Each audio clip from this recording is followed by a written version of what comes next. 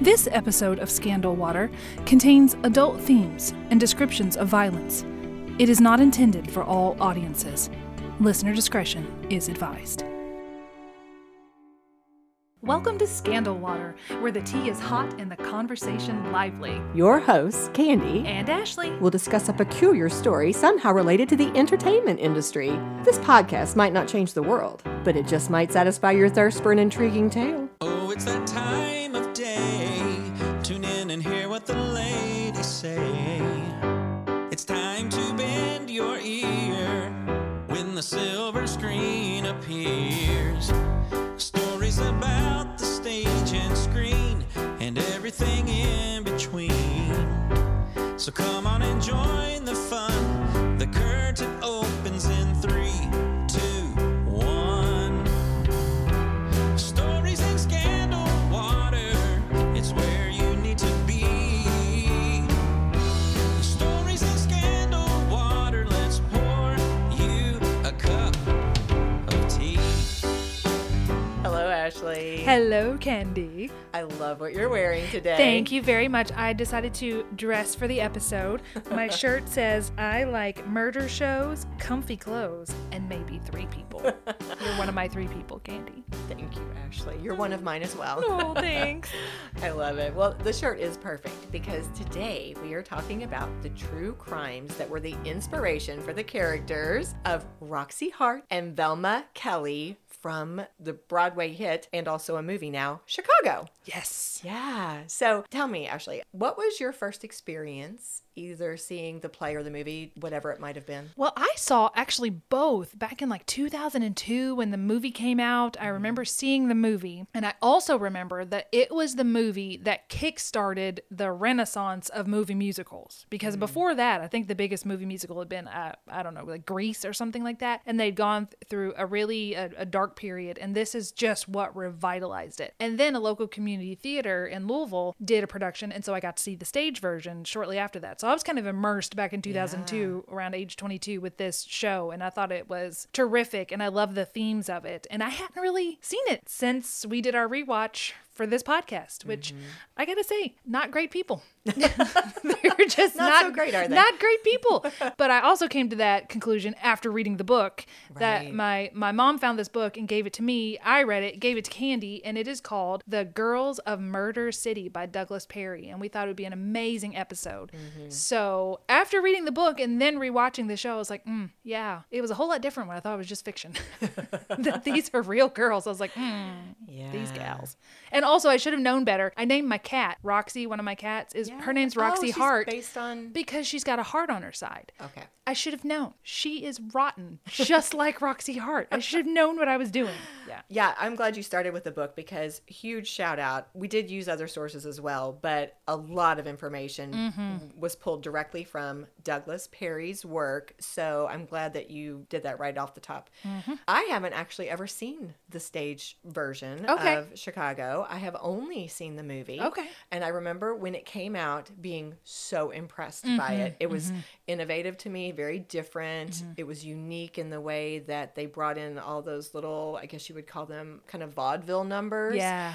Cell Block Tango. Yes. Everybody knows that one. Yes. Do you remember that meme from Arrested Development where the mother is sitting there and it's the saying is me when I listen to Cell Block Tango for the next 7 minutes, and it's the mother and she's like, good for her.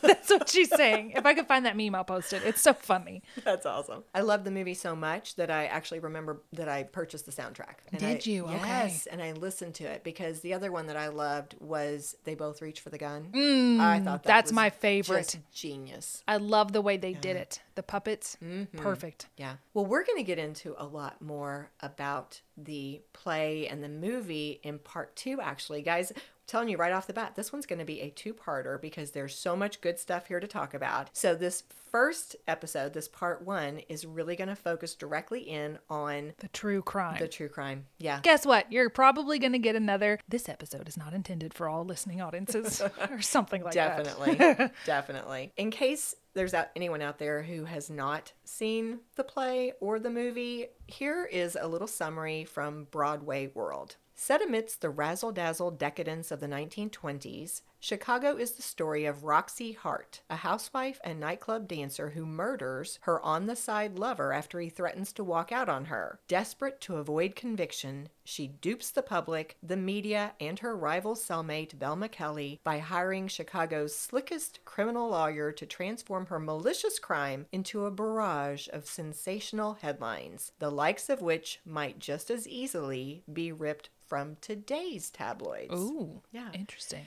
Well, and I thought that was so interesting that I did a little bit of research just on the more recent versions of the play. Did you know that Pamela Anderson? I did. Yes, I saw on a short, I saw her taking her bow. I didn't see her performing, but I've heard some people said that she's done a lovely job. Yeah, she's already finished. I believe she is? Okay. She was there just something like 6 or 8 weeks, and this was very recent. But she had a quote that is reminiscent of what we just read here. She said, "It's based on a true story. A journalist that sensationalizes things so much, you made them fall in love with the character, even if she committed a murder. So yes, media is very powerful. It can be used for good or be used as a weapon. The story is as relevant now as much as it was then." And that means even more coming from her because of that film that just came out about a very vulnerable time in her life where that tape got exposed and she had to go through all of that. And they made the film without her permission. Right. So, that means a lot more coming from her, I think. I liked starting with that because even though we're going to kind of get into the true crime, I think it's a nice way to frame this, that this play and the movie that then ends up coming out later,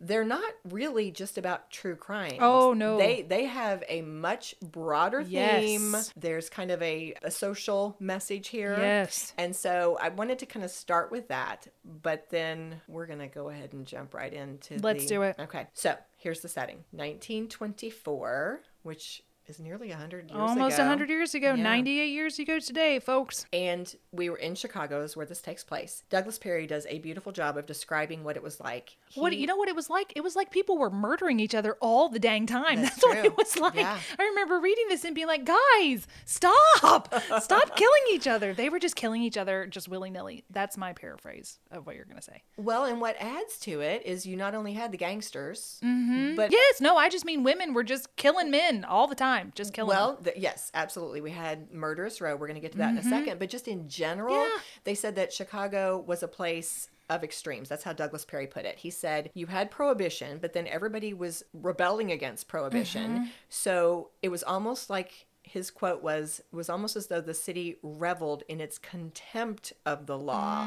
You had gangsters, you had speakeasies, you had feminism. These women were bobbing their hair, they were putting their dresses up above their knees, they were going out and they were drinking and Dancing. partying alongside the men who were doing the same thing. And so you had a lot of illegal activities. And as you said, it seemed like everybody had a gun. They did.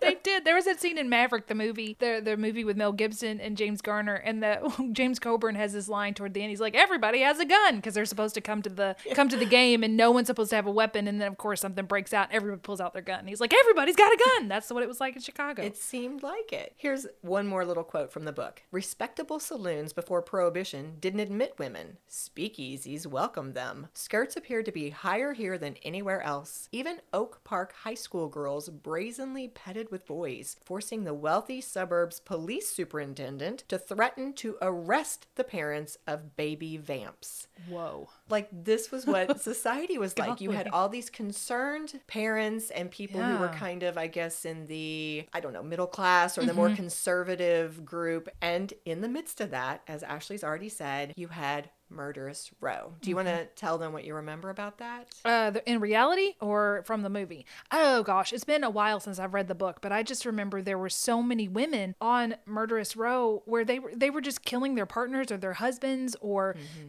it just seemed like there was this epidemic of it going on in this particular little time frame.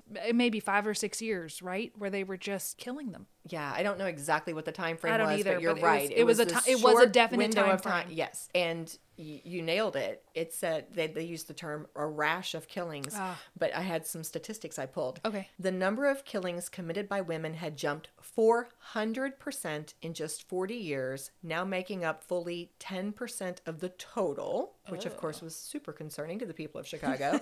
Like, stop. Everybody stop.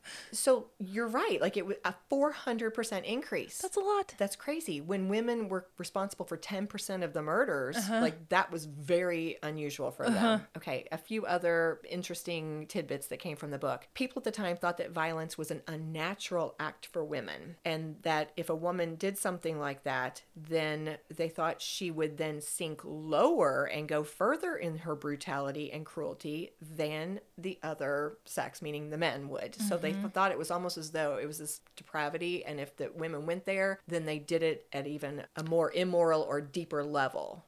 So they're saying that they're going to do worse than murder? If they murder, they're like the way they do it could be more cruel, more heartless. Like he ran into my knife more 10 times. brutal. Yeah, exactly. And they thought that violent women might be mentally diseased or defective. Or just really angry. Well, and that's the other theory. They also speculated that it was men who had pushed them to behave that way, that men were so brutal and were using them that it pushed these women to do violent, awful things that they never would have done. And therefore, because, it was the fault of these predatory men and women were really good at heart, you had a lot of people like the Sob sisters who were out to try to save the women. And so Sob sisters were these newspaper reporters who would over sentimentalize and really kind of play on all the emotions to try to, number one, teach the women who were reading about the bad girls, don't do this, don't go that way, or to try to work towards converting or bringing back these girls who had gone astray. In Cell Block Tango, the one who said, I told him not to pop his gum, Brian was like, she killed him just he popped his gum?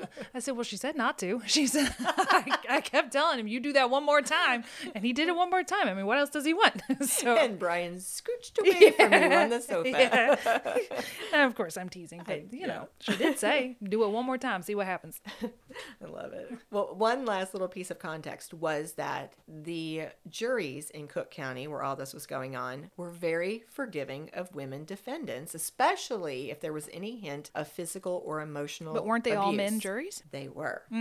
All male juries. And the other thing is that women who were pretty tended to get away with it. Yes. Yes. So, in the midst of this backdrop, we bring Belva Belle Gardner. Okay? Now, in the movie or the play, if you've seen either one, she's the character on whom Velma Kelly is based. Yes. All right? Here's what happened. On Wednesday, March 12th, 1924, sometime between 2 and 3 a.m., Belva, who was a twice-divorced socialite and a former cabaret dancer, was standing naked in the apartment that she shared with her mother. Her mom was tucked away in a bedroom. She had a blood-soaked coat, dress, shoes, and hat that were all spread out on the floor in front of her. And then there was a knock on the door. She put on a robe and she opened the door to find two policemen. They made the note in the book that her watch face was shattered and the time had stopped at 1:15. I'm always fascinated by that. Why did the time always stop? No, that's a good point because the watch face has nothing to do with that. Right. Does it? No. Good point. So the officers shared that there was a dead man sitting in her car, which was a new Nash sedan that her wealthy ex-husband had bought for her. Let's talk about him for just a second. Her Yes. wealthy ex-husband was William Gardner. Do you remember about William? Anything you wanted to share? Just that he was super wealthy and that he loved her and supported her long past when he should have. Absolutely. Yeah. He was quite a bit older. He was a millionaire scientist and a businessman who actually wanted to marry her again, despite the fact, No, honey. what she had done to him. I know. Let's talk about this for just a second. Okay. He was her second marriage, and she was cheating on him. He hired a detective. They caught her in the act, and she was so brazen and so bold that she hired a detective. He hired more detectives. They ended up with something like 8 detectives. No, tracking each other. Tracking her. She made friends with them because she's wanting to win It's this paparazzi. divorce settlement. Yeah. And she wants the attention. Like she was all over the press. She loved it. She said awful things about him. Ultimately, she did kind of back down at the last second. I imagine. And they had the divorce. And now he is trying to win her back by buying her gift after gift after gift. He needs to listen to our episode on gaslighting. He does. He does. Well, I want to say, sweetheart, sit down here. Let me talk to you.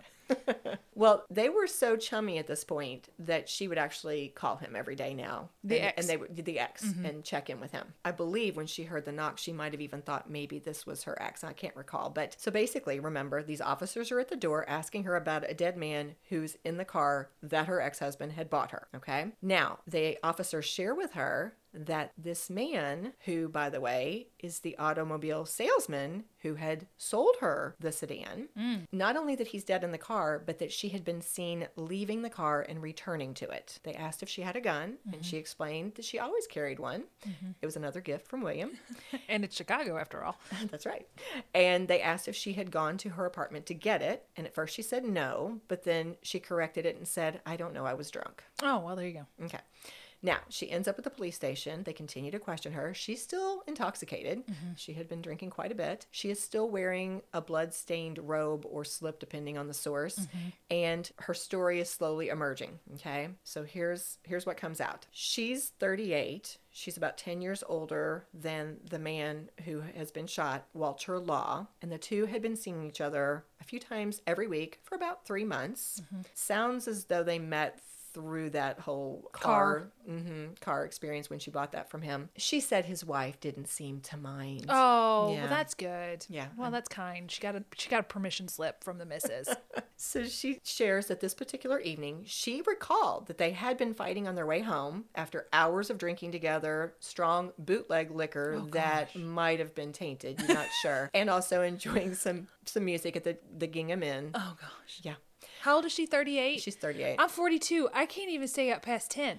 So this woman, I don't know. Well, if you're dancing, I guess. maybe that helps keep you awake. I don't know. Well, she remembered telling Walter that she was worried about their safety. Specifically, she was very concerned about gangsters because it was so late and it was so dark. Yeah, those pirate gangsters waiting in the wings, the shadows. Yeah. And remember, she usually had her gun on her because she wanted to protect herself from gangs. Okay. Now, she also recalls in her interrogations with the police announcing to Walter that she was a better shooter than he was, to which he disagreed. And then she recalled... He's like, here, wait. I'll show you. Well, you're not too far wrong, Put this apple on your head. Well, she recalled his saying, I'm a wonderful marksman. I never miss. She told the policeman that she jokingly suggested they toss a coin and the winner would get to shoot the loser. If the winner missed, then that person would get a chance to shoot, and so on until one of them was shot. Oh, well, she said, hold my beer. You're a great marksman. Hold my beer. Hold my tainted beer, and I'll show you who's a great marksman. So she continued, quote, there were 9 bullets in the pistol, and then, I don't know just what did happen. I was too drunk. But she remembered that specific conversation. Well, this is coming out in little spurts. Like, this is through, there are parts where she's not remembering anything, and then these pieces are just emerging from as her imagination. Yes. But because of this story, some of the papers referred to her as the flip coin murderess. Okay, because one thing we should also point out is that when you are in Chicago and you have been arrested for things, apparently it's kind of fair game for reporters. Oh. They would be around as these arrested people would be brought into the station, and they would overhear a lot of the questioning, or they could actually go up and they could pose questions to these people, and they would often respond because they wanted the press on their side and or they liked the attention. Okay. Okay. And they like giving them cutesy names too. Oh, absolutely. Very cutesy. In fact, one of the points they made was that the name didn't even have to match the person or what they had done. Yeah. They just wanted something catchy, something that would get them press. To move on with this, an officer pressed Belva to try to remember more. She finally comes out with, I remember seeing him collapse over the wheel, but I had no idea what was the matter. I looked at Wally closer and saw blood streaming down his face. I put up my hand to stop the flow, but I couldn't. Walter, Walter, I called, but he did not move or answer me. Then I tried to pull him out of the driver's seat so I could drive the car home, but I couldn't budge him. He was so limp. His head fell on my arms, and that is how my clothing came to be spattered with blood. I became frightened and ran home. Obviously, she was arrested, and the police later pieced together some of the gaps in her story, basically in her memory of what happened because of the drunkenness. Yes. And evidence that was presented helped to fill those gaps. So a lot of it came together at the inquest, which the way it read sounded as though it was the next day. Okay. In the meantime, before the inquest, her ex, William, had brought her clean clothes Oh, and William. jewelry to the Oh, police William. station, including, I believe, 7 rings. So she could have a choice, but she Okay. decided to wear them all. Okay. All right. And when William saw her dolled up for the inquest, he told the reporters, I hope for a reconciliation just as soon as possible. William, darling. I know. And he ends up paying for all the I lawyer know he bills. does. I Yeah. remember that. William. Here's the rest of the story. Sometime after midnight, Belva and Walter had parked the black Nash sedan near her apartment. Belva had left the car, probably to go to her apartment. At about 1 a.m., 2 beat cops saw a woman open the passenger side door of this car and disappear into the Nash sedan. But they didn't see the car go anywhere. And honestly, prostitution, things Okay. in cars. Yeah. So They just figured that's what it decided was. this is what that probably was. And they headed to a police call box to notify Vice, because Vice was the group Gotcha. who handled that. Yeah. So when they were over there trying to make that call, they heard a shot. Ah. They quickly head back to the car where they found, quote, a man shot through the head and no sign of the woman that they had seen. The man's body lay crumpled against the steering wheel, his arm dangling, a trickling bottle of gin just out of reach. There was an automatic pistol on the floor next to it, end quote. So they identified the man through the info in his wallet, and they realized the car did not belong to him. It belonged to Belva Gartner. And that's what led them to her apartment, where they found her still drunk, pacing the floor with a large bruise on her cheek and all those bloody clothes spread out. Okay. And one of her quotes from that night was, we got drunk and he got killed. I don't know how. Girlfriend. I know. And here's where it gets worse for her. More evidence came out against Belva during the inquest that painted a very bad picture. Some of that was from the testimony of one of Walter's co-workers, a man named Paul Goodwin, who was another car salesman. And his testimony was, quote, Walter told me Monday that he planned to take out more life insurance because Mrs. Gartner threatened to kill him. In a joking way, he said he was afraid Mrs. Gartner might shoot him. 3 weeks before, he told me she locked him in her flat with her and threatened to stab him with a knife unless he stayed there. Ooh. This guy's testimony was so strong, they didn't even have to continue the inquest the next day. It was clear this case was going to move on to the grand jury and a trial. And the lawyer speculated in his summation that when they got back, Belva and Walter, after that night of drinking, he thought what happened was Belva had tried to get Walter to come back into her apartment. The lawyer said he, remembering the time she locked him in and held him there at the point of a knife, refused. Then she pulled the gun, perhaps. He tried to stop her, but couldn't. So that's what they're speculating. Okay. Okay. So a quick note about Walter's widow. He had this lovely wife named Frida, who was young, had a baby boy. Prior to this inquest where this information had come out, Frida had told the reporters that she did not think Belva had done it. She didn't She even... didn't? I don't remember that. Oh, she was very unaware. She thought he'd been shot by someone outside the car, like the gangsters or, some of this random The violence. roving that was- gangsters. She did not think Belva had done it because when they asked her why her husband was out so late with another woman, her response was, Walter died at his work. He had sold Mrs. Gartner that car, and he was demonstrating to her how to drive it. Oh. He did that with almost all his customers. Walter was devoted to me. I never suspected him of anything that might give me cause to be jealous, and I don't suspect him now. Oh. And then after the inquest, she had totally changed her I mind, and she imagine. had testimony to the reporters about her hatred for Belva Yeah. and how she hoped that Belva would get a real punishment, not just a few months in jail and then get to move on with her life. So, She's about to be real disappointed. yeah. On Murderous Row in the Cook County Jail, Belva was quickly nicknamed the most stylish woman on the cell block. Now, do you remember any parts of this that you want to share with us?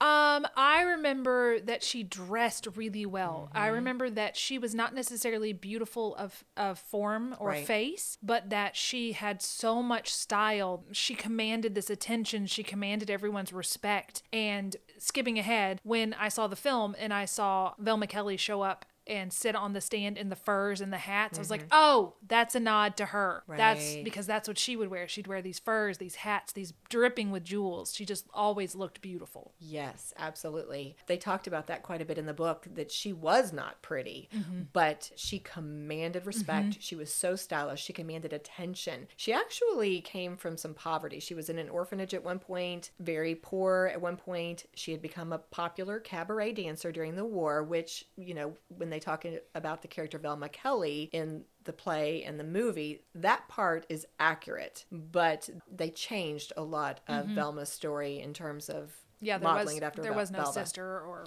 Exactly. Yeah. So she left the cabaret to marry William because he was very attracted to her. And of course, that's where she came into all the money. yeah. And she was, as you said, so confident. She actually was aggressive. And we talked about that story of how she handled the divorce with him. This confidence helped her attract men. It also carried weight in prison. As soon as she came in, it talked about the fact that even though she was in prison clothes, she wasn't made up. She didn't have all of the things that she normally would have. Immediately, this one inmate who Wanted to do her laundry, right? Yes, thought to be the toughest girl in the entire section of this women's quarters, immediately deferred to Belva and brought her a bun when she asked for food. And they said that set the tone. All the other girls then were like, okay, we're supposed to respect amazing. and kind of wait on this woman or treat her as though she's special. So Belva was smart. She knew how to play the angle. She knew how to work the press. Almost immediately after coming into prison, she knew this was a thing in Chicago. This whole thing of sob sisters, you know, this idea of women being able to be brought back when they've gone astray.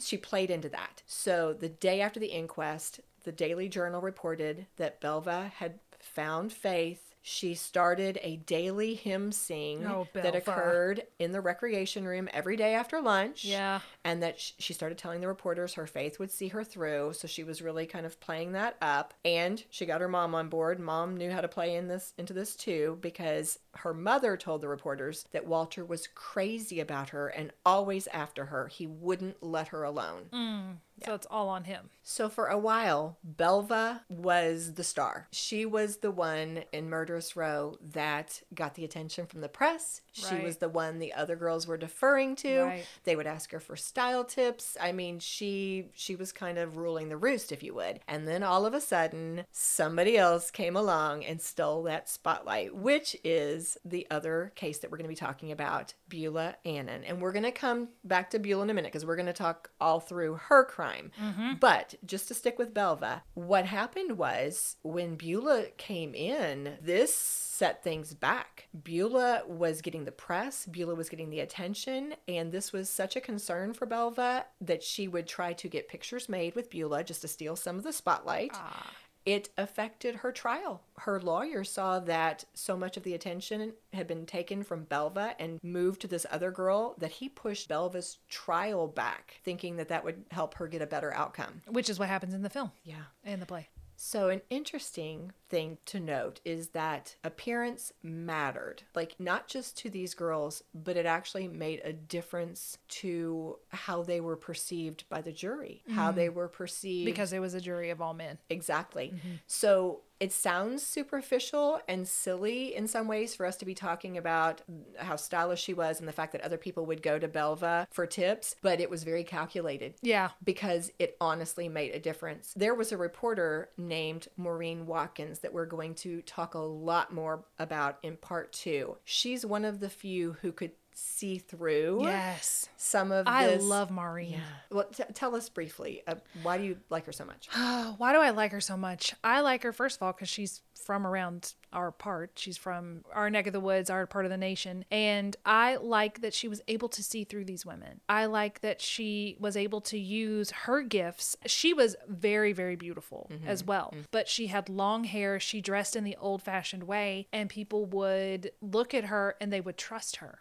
And because they trusted her, she was able to get a lot of scoops from a lot of criminals or people like that because they would talk to her and feel like the sympathy from her. And she was not all the way sympathetic. She took a line of, I'm going to expose them. I'm not doing this because I'm supporting you. I think you're wrong. And the way I'm going to prove that you're wrong is by exposing who you are. But not everybody got it. Not everybody Right. got her what she was trying to do. Yeah, I like how brave she was to do this. she was, and witty and sharp, Yeah, actually. yeah. And when she got the job, she was terrified, but it's what she wanted to do because it's the way she thought she could do some good. So I like that she did it scared. So it was a real thing that the reporters, not just the Sob sisters, even the other reporters who would cover these cases involving these murderesses, they would describe their appearance every day in court. It was like this was an important thing, but Maureen would slant it. So here's an example. So while other reporters would be covering the dress from that superficial type stance, Maureen would sometimes talk about the appearance to bring out how it was being used to manipulate, how it was calculated the way that Belva might stroke her hair or wear a hat a certain way, trying to convey some type of emotion or get some type of sympathy from people. Like everything mattered. And so she was very insightful in the way she Maureen. would talk about it. Maureen had listened to our episode on gaslighting. Maureen actually, we'll talk more about this later, but she also had a religious background. And just to give an example of how she could be kind of hard hitting in her reporting and basically call things out, be pretty blunt. I'll read this little quote from one of her many, many articles on Belva. Okay. The essence of Christianity is to think of other people. That doesn't mean to give an easy break. The juryman with his maudlin sentiment may think he's practicing Christianity when he gives an acquittal, and in some instances he may be. But there is just as much Christianity in having your sympathy with the man who was killed and in restraining the individual. So in Belva's case, she suspected that Belva would be acquitted simply because she was a woman and she was stylish and she was of the upper class and she knew how to manipulate the press. Turns out she was right. She was right. Yeah, Belva Gartner, the most stylish murderess, was indeed acquitted. And when she was interviewed by reporters right afterwards, she immediately announced she was going to remarry Mr. Gartner and forget all of this on a second honeymoon to Europe. Boo. Yeah. That's what I say to that. Literally had blood on her hands. Literally. Right. Blood everywhere. Acquitted. Well, before we talk about Beulah, why don't we take a short break? Let's do it so I can get my griping out. It's time for our July giveaway. For a chance to win your very own Scandal Water t-shirt, simply visit our Scandal Water Podcast Facebook page and share the post labeled July Giveaway. The winner will be announced on July 31st. Cheers! And we are back to talk about Beulah Annan, who was the inspiration for the character Roxy Hart. Roxy Hart. Nice. So on Thursday, April 3rd, 1924, around noon, 29-year-old Harold Kalstedt showed up at 817 East 46th Street, which was the apartment of Beulah Annan, who Harry referred to by the nickname Ann. The two knew each other through work. They both had jobs at a place called Tennant's Laundry. He was a delivery person, she was an assistant bookkeeper, and they had been seeing each other for a few months now, even though she was married. She answered the door in basically a slip, which Douglas Perry referred to as a camisole in his book, and Beulah looked gorgeous. She was gorgeous. She was described as having a thin, straight nose, high cheekbones, and gorgeous red hair.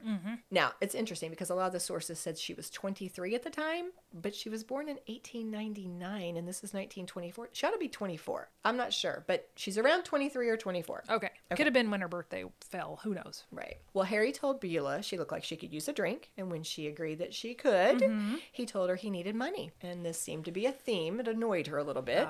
So he asked her for $6, and when she said she didn't have that much, he said he'd take whatever she had. She got him $1 out of the pocketbook that she kept in her bedroom, and he left to go buy some liquor. And while she was waiting, she put on her favorite song, a record called Hula Loo. Yes. This is also a nod in the film because there's music playing when Roxy shoots Fred. And I really wanted to play a little clip from this, but I think we're just like a year or two outside the public domain. Okay. So we're going to have to put it We'll in put a our link. show notes that people need to check this out because this is going to come back again in a minute too. So Harry came back a little bit later with 2 quarts of wine, and they settled onto the couch to drink and listen to music together. But as they were drinking, Beulah became more and more resentful. not only was this guy not spending money on her, even though he was always telling her he would, he was even asking her for money. And so she was just getting more furious as time passed. And so she accused him of lying about having money to spend on her. And that led her into saying that she suspected he had other girlfriends that he was spending this money on. Oh. So they were starting to fight. And in the midst of this, she suddenly announced that she had another boyfriend, just trying to make him angry. So she's married and she says, I have another boyfriend besides you. I think the impression here is that Harry didn't feel like she had much affection for her husband. So this did work to make him angry. And he said, quote, "If that's the kind of woman you are," and called her a name. And then he told her he was going to quit her. Well, this is escalating. They're yelling back and forth. And so she's yelling back at him. She gave him a huge insult by calling him a dirty jailbird. Oh. He had spent 5 years in a Minnesota prison for assault before he came to Chicago to work at his brother-in-law's laundry business. Okay. Now, this is the way the story's told. So we're going to have a little gap here. About 2 hours after the fight, at 4:10 p.m., Beulah calls the laundry. The record Hula Loo is playing in the background. So she turns it down so she can talk to her boss, the head bookkeeper, which is a woman named Betty Bergman. And she asks Betty to put Harry's brother-in-law, Billy, on the phone. Betty tells her Billy's out. Beulah asks, "Is Moo there?" Which is her pet name, one of her pet names for Harry. Betty says, "You know he hasn't been here all day long." And Beulah said, "Well, that's funny because, she had an appointment with him for 12:15 and he hadn't shown up." They hung up and she continues to dance around the room to the song Hula Loo, starting it again Over and and again. over. Each time it stops. Around 5 o'clock, she calls her husband Al at the garage where he worked and she says, "Come home. I've shot a man. He's been trying to make love to me." Beulah told her husband the man had come in and tried to make this pass at her. She had fought him off and shot him with a gun. And then she'd waited a while thinking maybe he was still alive and he would leave. But when he didn't, she eventually called her husband. Al believes his wife's story. He calls the police. Now he's in the apartment with her by now. Yeah. Okay. When the police arrived at the apartment, Hula Loo is still playing on the Victrola. Oh, man. And Beulah is still in her camisole. Yes. They asked where the gun was. Al gave them the revolver. When they asked where it was kept in the apartment, Al told them that they usually kept it in the bureau drawer. Yeah. The dead man was laying on the bedroom floor, blood soaked into the carpet all around him. Al told the officers he was the one who had killed the man. He said, quote, "I came home and found this guy going after her. It was me that shot him." But Beulah jumps in here and says, "No, I told him I would shoot. He kept coming toward me anyway, so there was nothing else for me to do but shoot him." And one of the officers says, "In the back?" Oh. Yeah. So, Oh, buddies. yeah, Douglas Perry's book is so good. It I mean, really you get is. all the detail. Obviously, we're having to kind of cut this back, but Beulah ends up fainting in the middle of this questioning. Later, she's revived. She's kind of out of it. The assistant state's attorney, Roy Woods, is there. He asks her a few questions, and she asks him, could he frame it to look like an accident? Oh, that's great. You don't say that, Beulah, to the prosecutor. No. And he was shocked. He decided she must be hysterical, not in her right mind, but still he clearly. says, right, still he says, "You don't frame anything with me."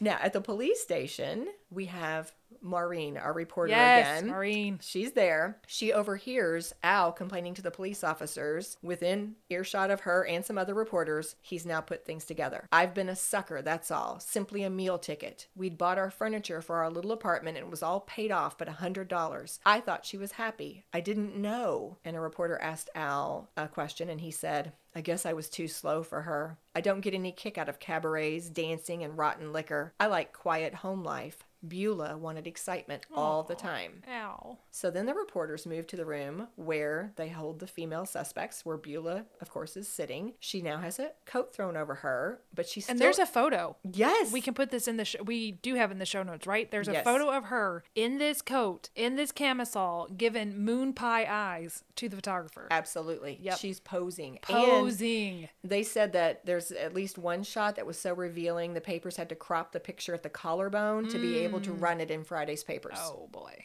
Yeah. So she stuck to her story of having to shoot the man to save her honor. But later that night, when they took her back to her apartment to let her change clothes and to have her walk through the incident, that's when her story starts to break down. She could not explain the wine bottles and the empty glasses or why she had shot him in the back. She also couldn't explain why she had waited hours after the shooting before calling anyone. And that's when she admits she had not been telling the truth. Starts to come out. She explained they'd been seeing each other. She talked about his visit that afternoon, how they'd been drinking. She talked about the fight and how after she had jokingly said she was going to quit him, he had told her he was through with her and started to put on his coat. And she said, quote, "When I saw he meant what he said, my mind went into a whirl and I shot him. Then I started playing the record. I was nervous, you see." I'm going to pause here and I'm going to ask you to read this next little chunk, Okay. Ashley.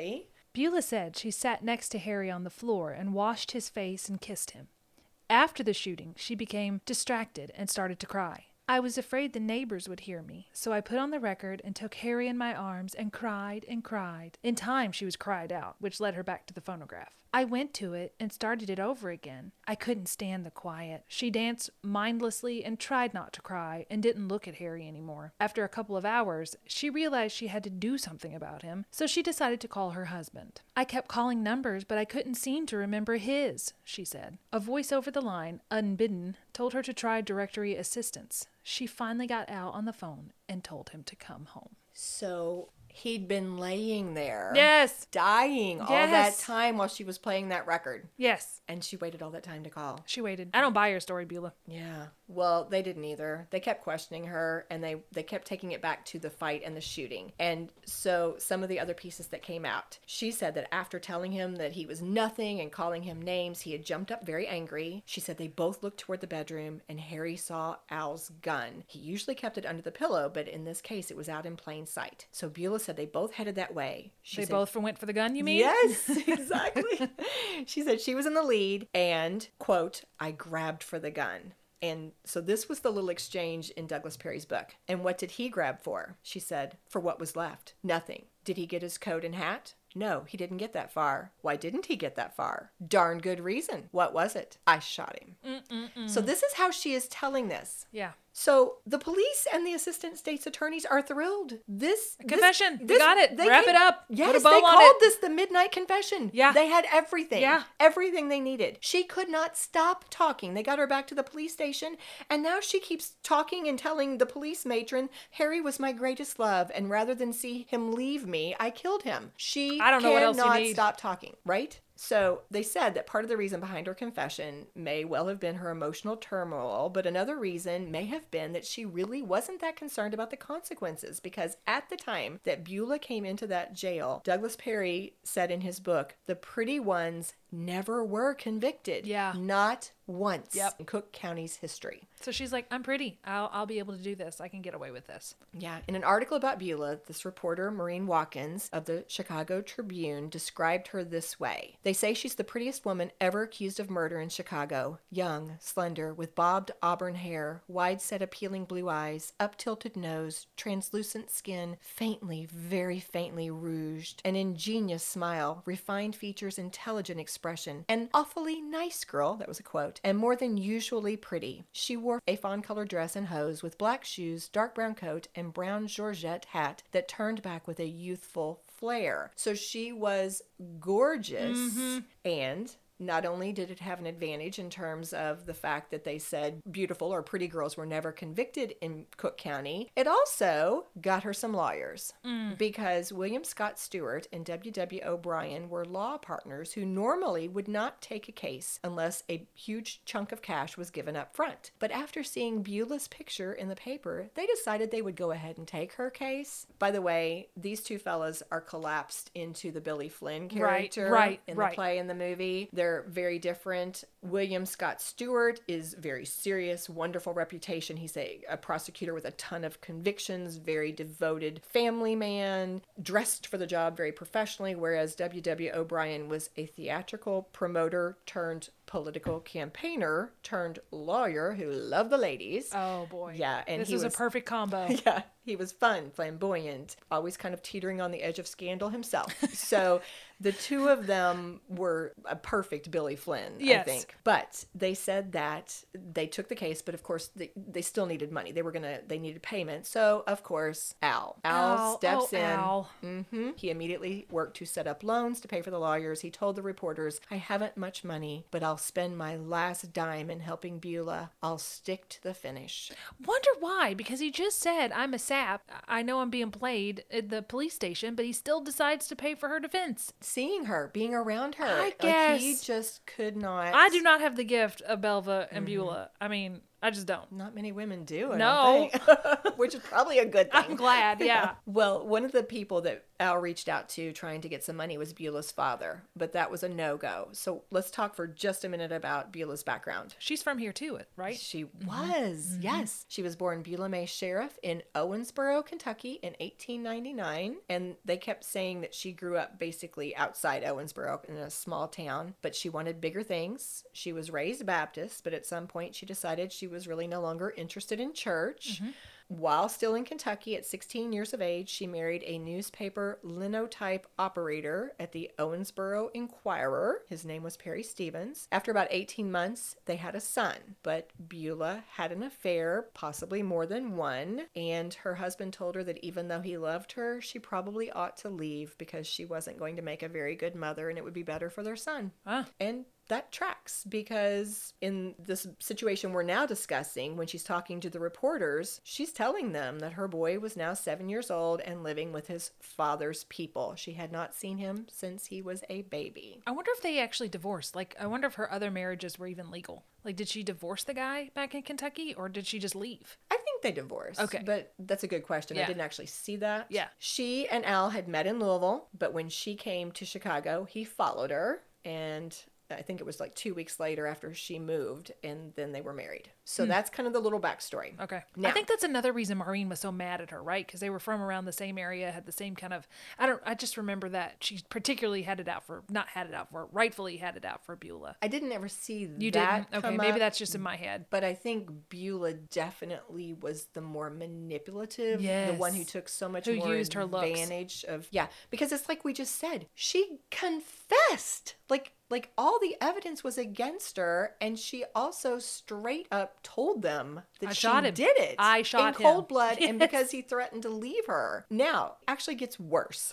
Oh, geez. Because at the inquest, not only do they have that confession that we just discussed, but another very disturbing, I think, fact came out. They had brought in these experts to kind of trace the timeline, and this one doctor named Dr. Clifford Oliver testified that when he examined Harry at the apartment at 6:20, Harry had only been dead about half an hour.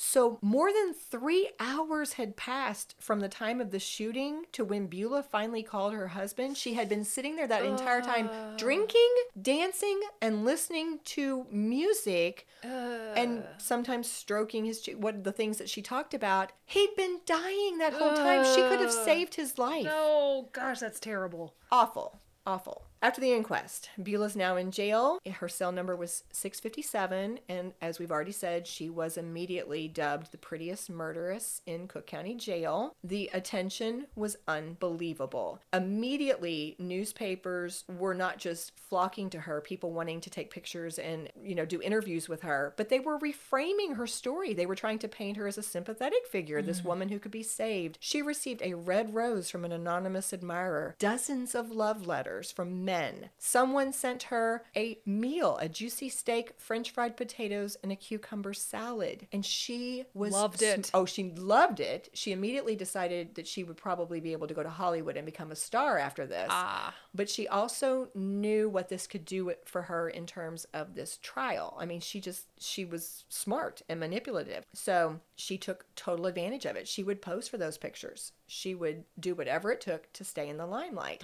And of course, this also affected the other girls. This is about the time that Belva has realized that she's losing not the some top of the dog limelight. anymore. Right. The other girls are jealous because they openly said this could affect their trials. This could Yeah. affect what happened with them because of publicity, which is crazy. So, in the midst of all this attention and fawning, Maureen Watkins was one of the few reporters who was actually viewing everything from a cynical standpoint and with a shrewd eye. And one of the things that she called out, as we've already alluded, was how much appearance did matter. In fact, there was another woman, Sabella Needy, who won a retrial because a young, which was very unusual for the time, female lawyer gave her a makeover. Yes, I remember that. They wrote a book about her too. I think the author of the book about her read his book, this one right here, and wanted to know more about her and went and wrote a book just about that woman. Yeah, that's fascinating. It is fascinating. I mean, all of this is so disturbing, but yes, but fascinating. So this fueled the fire even more. All of these women on Murderous Row realized we better look better. We can affect our own outcome by our appearance. And so this is where it ramped up. They basically started going to, quote, jail school. They would give each other manicures. They would cut each other's hair. They were getting advice from Belva, as we said before. From the book, there was a quote that said, "Friends and lawyers brought in new outfits for the inmates, and the women conducted impromptu fashion shows on the block to choose the best clothing for their trials. And then they study every effect, turn, and change," Maureen Watkins noted in one of her articles. And who can say it's time wasted? Yeah, right. Who can say that? It's not. It's getting results. So about this time, when Beulah's at the height of her popularity, another murderess came into the spotlight, a woman named Wanda Stopa. And we won't go into the details of that, but it was concerning because, again, she couldn't afford to lose her press. Another thing that was disturbing was about this time, they'd had 2 cases in a row where some women who'd been charged with things were actually starting to get convicted. Yeah. And that concerned them. Yeah. So just like we see in the movie and the play Chicago, Beulah gathered the press together and told everybody she was pregnant. Yes, she sure did. And this is also where she changed the story to say that Harry had attacked her that day because she told him she was pregnant with Al's child. And of course, this was designed to not only get her attention, but also to get her sympathy and reduce the chances of getting hanged. Because if she's pregnant... she's bought herself at least 9 months. Right. And the media went right with her. In fact, Douglas Perry, the book's author, commented, "It seemed to Maureen Watkins that she was the only one who remembered the ugliness of the killing." Yeah. That's why I like Maureen, because she sees the truth. She sees what really happened. She's not being pulled along by this wave. Yeah. Well, despite the pregnancy story, despite her beauty, despite the press's fascination and the sympathy that now is surrounding her, Beulah's lawyers still know they had a tough fight ahead of them because she had confessed. She had openly admitted to this. So they decided the tack that they were going to take was to portray her as a virtuous working girl, a modest little housewife who had been lured astray by booze. And they also decided now they're going to slant the story again. This time they're going to go for she had shot the intruder in self-defense. They both reached for the gun. They both reached. So she got on the stand and changed that story to go with the self-defense angle that her lawyers determined. This time, of course, she had shot Harry because he was going to shoot her. And... of course, the Sunday morning papers came out at the end of the trial announcing the news that Beulah had been declared not guilty on Saturday. She told the reporters, "I'm going to be a devoted wife from now on." She went on to say she was going to put these terrible things behind her and focus on being a good mother and a true wife. And by the next afternoon, she was sitting in a newspaper office with a divorce lawyer reporting that she was leaving Al. And that's what turned the tide against her, isn't it? It absolutely was. And it should have been turned against her from the start. But yeah, to one day say, "I'm going to be the good wife. I'm going to do everything the right way." And the next day you're in the divorce. Next day. And all of it so public. Yes. And she told the reporters, "He doesn't want me to have a good time. He never wants to go out anywhere and he doesn't know how to dance. I'm not going to waste the rest of my life with him. He's too slow." That's what Al said. He called it. Yeah, he was right. So that's the true story of what happened with Belva Gartner and Beulah Annan. Yes. Now, obviously, next week, we're going to get into the whole, how did Chicago develop out of all this? And also, we're going to talk about where all these people ended up. Like, what happened to them after Did these Beulah trials become a ended? Hollywood actress? Right. Have you ever heard of Beulah? No. Armchair psychologist. So that's still coming next week. But for our armchair for today, a simple question. What are your thoughts about these 2 murders and just the context of what was going on in Chicago at this time? I want to know, How do we get two women who fairly well say, yeah, I did it, and what of it? And then they got off. They were acquitted. And I don't want to sit here. We try to take a compassionate view of people. We try to be nice. Except for Herb Stemple. I'm sorry. So, he's on a shelf by himself.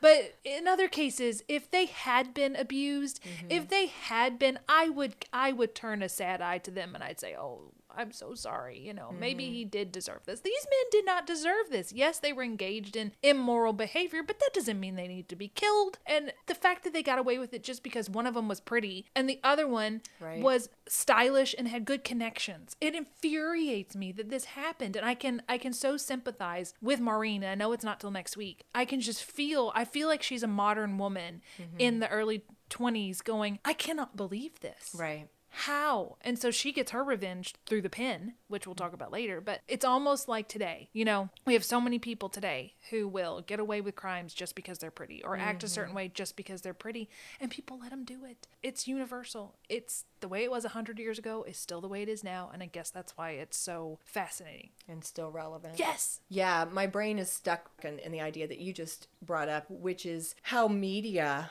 and public opinion carries so much more weight than actual facts and evidence. Yes. I mean, these ladies, how could you get away with it? The evidence was there. They admitted it, but then they were just absolutely celebrated in the media. When Pamela Anderson's quote comes back to me, talking about how all that attention, it is still relevant. And they were massive narcissists. Oh, yeah. These women were massive, massive narcissists. I don't know how all our listeners feel about it, but I have followed the Johnny Depp versus Amber Heard trial that has just concluded when we're recording this fairly recently. And it was, to me, in my opinion, with everything I have watched, another example of a massive narcissist who thought that they could just say whatever and they would get away with it. But in the case that makes me so fascinated is that for once it didn't work.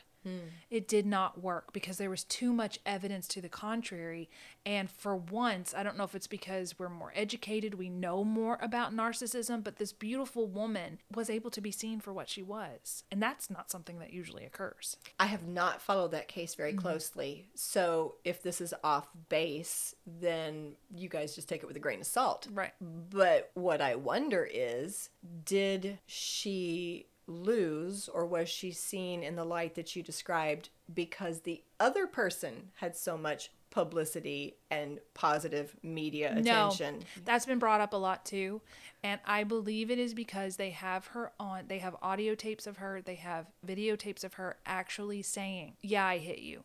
Tell the world that you were abused. Nobody's going to believe you. They have her saying it. Yeah. And she's tried to twist it and say, oh no, you just didn't hear the other parts that were edited out. Well, they submitted the whole recordings. They have her, like Beulah, she is saying, I did it. What of it? What are you going to do about it? And this time the evidence evidence actually held. Yeah. Well, I'm excited to talk during our second part because we're going to get to pull all these pieces together. Yes. And well, now that we've laid this great foundation of what happened behind the scenes, the true Beulah Annan and Belver Gartner stories, I think part 2 is going to be even more fascinating because we're going to get to what did Maureen do with all of this information? What did she do with her rage? How did she channel that rage? And I approve of how she channeled it.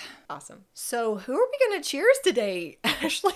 I'm certainly not cheersing the 2 women murderers. No. I'm not cheersing the men who supported them unjustly. No. So you know what? I'm just skipping to the future and I'm going to say, Maureen, this one's for you because I know what's coming. So cheers to you, Maureen. Cheers.